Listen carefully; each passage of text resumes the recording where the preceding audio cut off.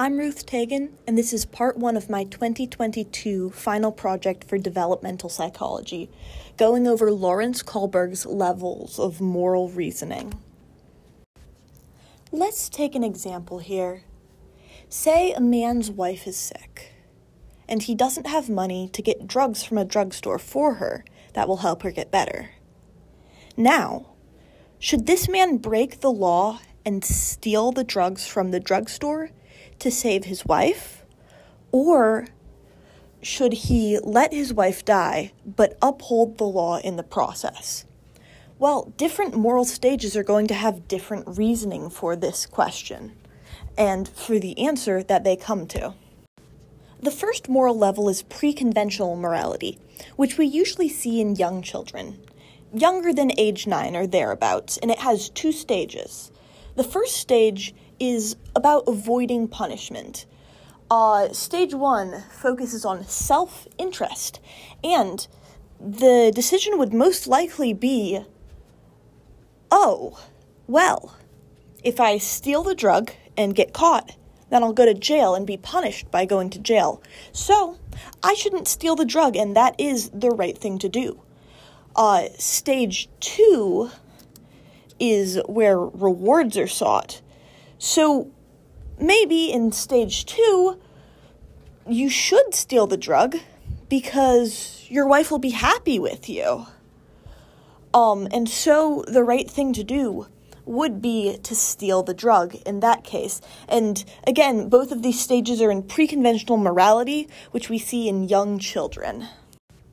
The next moral level is conventional morality, and most people end up here. Older children, adolescents, and honestly, most adults end up in conventional morality, which are stages 3 and 4.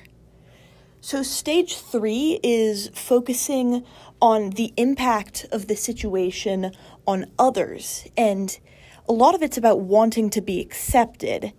If the man steals the drugs, then he is doing what a good husband should do. Therefore, he should steal the drugs and act as a good husband. In stage 4, we're making decisions based on the rules, following the laws. And in that stage, he should not steal the drugs because stealing is a crime, and that is breaking the rules. That is breaking the law.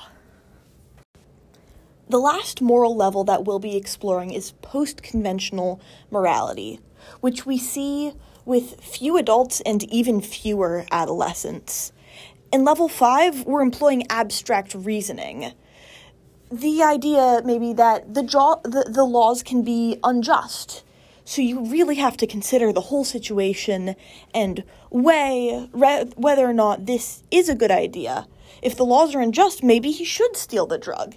And in level 6, it's based on these ethical principles that you have thought through and chosen for yourself. One example of that might be the man should steal this drug because life is more important than things, so that life will always be more important than the drug. This has been a brief overview of the levels of moral reasoning, from pre-conventional in young children to post-conventional, which some people never achieve. Thank you so much for listening.